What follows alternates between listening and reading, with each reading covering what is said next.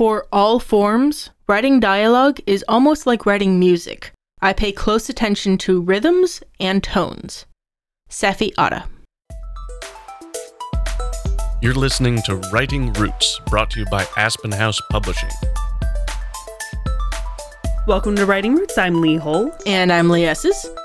Today's episode is one that I've seen a couple of times on the forums, and I feel like it's one that a lot of people are holding themselves to a higher standard than they really should be. The question is, what do I do if all I'm writing is dialogue? And our quick answer is just keep writing. Trust yourself to edit it later. It's one of those things that, especially in your first draft, you don't necessarily need to focus on all of the blocking details, all of the other filler details. Just get what's happening down on the scene, and you can edit it later. To go into more detail, what do I do if all I'm writing is? It means you're writing. Whatever the end of that question happens to be, you're writing. And that is the goal. Writing selfishly, even better. If the muse is calling to you, just write a wall of dialogue. Completely okay. This is a time where you really have to trust yourself. Trust that you're going to go edit it later into something functional, into something that works.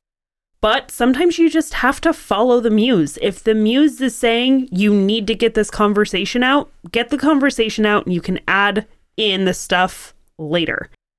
Now, I will say if you're asking this question and you feel like it's a problem, you've probably written 3 or 4 chapters at this point that is just dialogue. That might be because your instincts are tuned towards scripting right now. That means you've probably been either reading or watching a lot of TV and movies. So you're thinking about just the dialogue that happens in the scene because that's the main thing you're ingesting. Make sure you're reading something that's in the genre of what you're writing, and then your instincts will kick back in as far as how to write the stuff outside of dialogue. And for all of you audiobook listeners out there, if you can, I do encourage you to actually pick up a book and read instead of listen when you're trying to do this. It is helpful to see on the page how sentences are broken up because when you are listening to it audibly, sometimes your brain doesn't quite make that distinction between dialogue and narration. At least mine doesn't, especially when you have like internal thought narration. And I do want to say that some of my favorite moments in books that I've read have been pages of dialogue without even dialogue tags. It can be done well. You'll still have to edit it to make sure those voices are right. But if all you're writing is dialogue, that can still be very entertaining. So when you do sit down to edit it in order to make these scenes functional, how do you go about doing that when you're editing? The rest of this episode is for future self, not for first draft self. So refer back to this episode when you get to that point. The first thing that I advise is actually something that came from my director training in theater. And that is to give your character something to do that has nothing to do with the conversation. You and I are talking about what to do with the body upstairs while I'm baking meat pies. It is very rare that anybody in a conversation is going to be just sitting there staring at the other person doing nothing else. Thinking nothing else. Unless there are microphones in front of us, right? Well, even then, we are sitting here hitting our microphone stands quite a bit because neither of us can talk without flailing our limbs. It's true.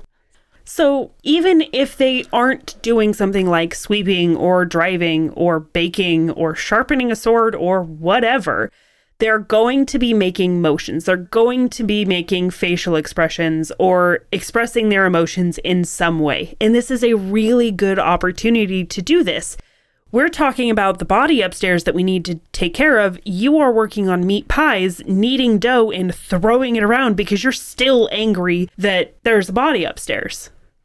There's also this great ability to buy time for people to answer the question so it doesn't feel patty cake. It doesn't feel unnatural. I'm going to throw my dough down really loud and start working on it and maybe clatter with the rolling pin before I answer, because that buys me a good 4 or 5 seconds to think through how I want to respond. And by telling those actions to your audience, you're able to covertly buy those few seconds in your readers' minds as well, because they have to spend that time reading the actions. And they get a much better idea of that rhythm that the opener was talking about.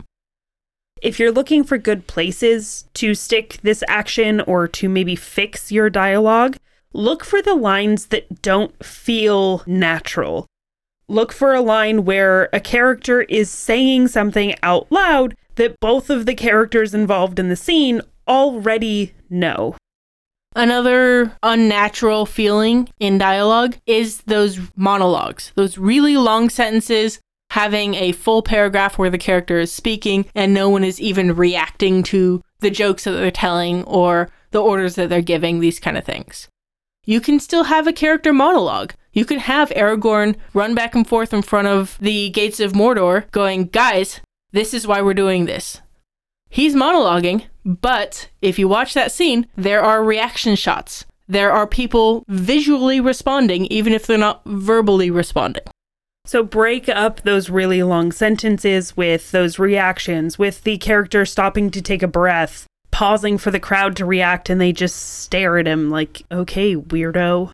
You can do so much with that call and response, even if the character is monologuing.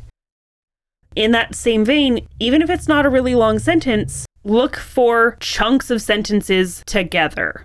Look for too many sentences without a response. So those really long sentences or too many sentences all at once, all a problem. And if a line doesn't feel natural, call yourself on it. Have another one of the characters go, are you really trying to quote Shakespeare right now? Because you got that all wrong. Make it humorous. And then your audience will be like, yes, I agree with this other character if I don't agree with that character. The next thing to keep an eye out for is when you have awkward dialogue.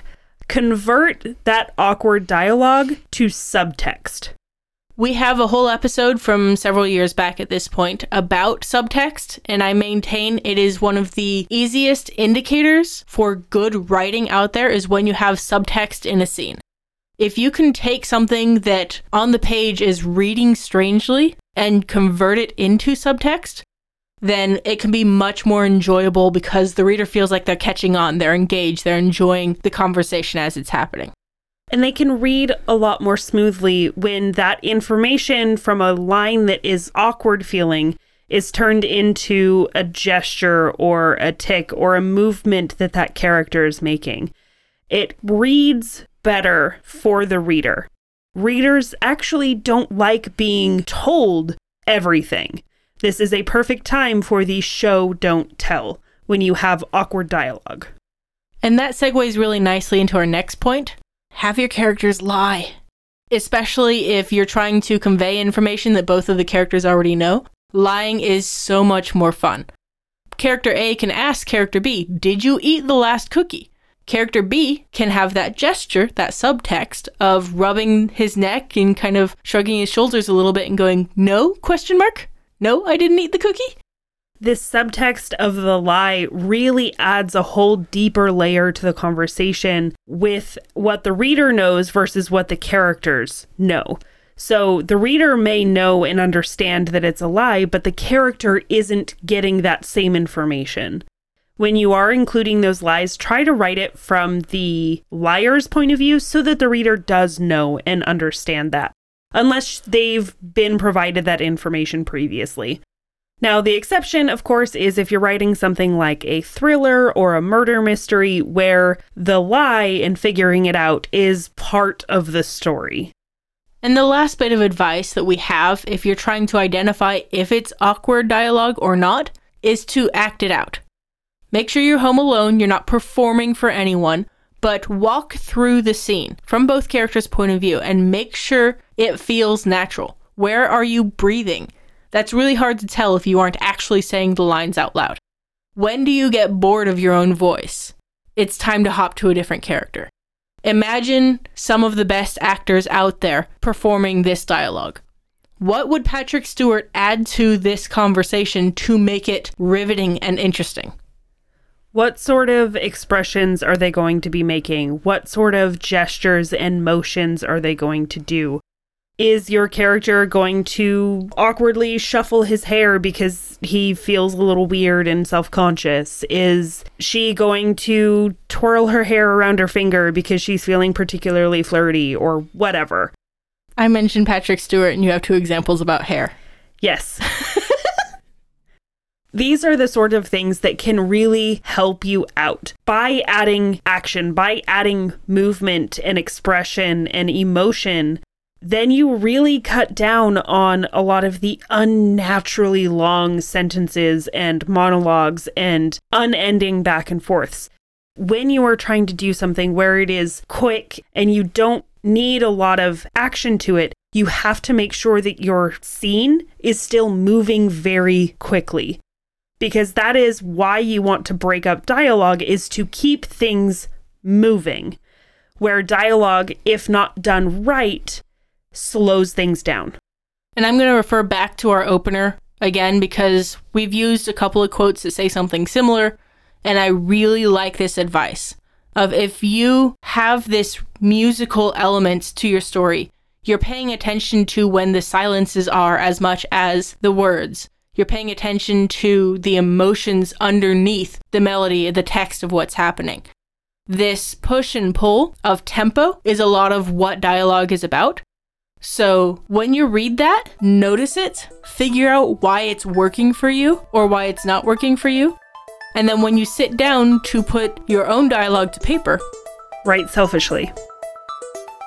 If you have a question or comment for our hosts or a topic you'd like us to cover, send us an email at writingroots@aspenhousepublishing.com or find us on Facebook by searching for Aspen House Publishing.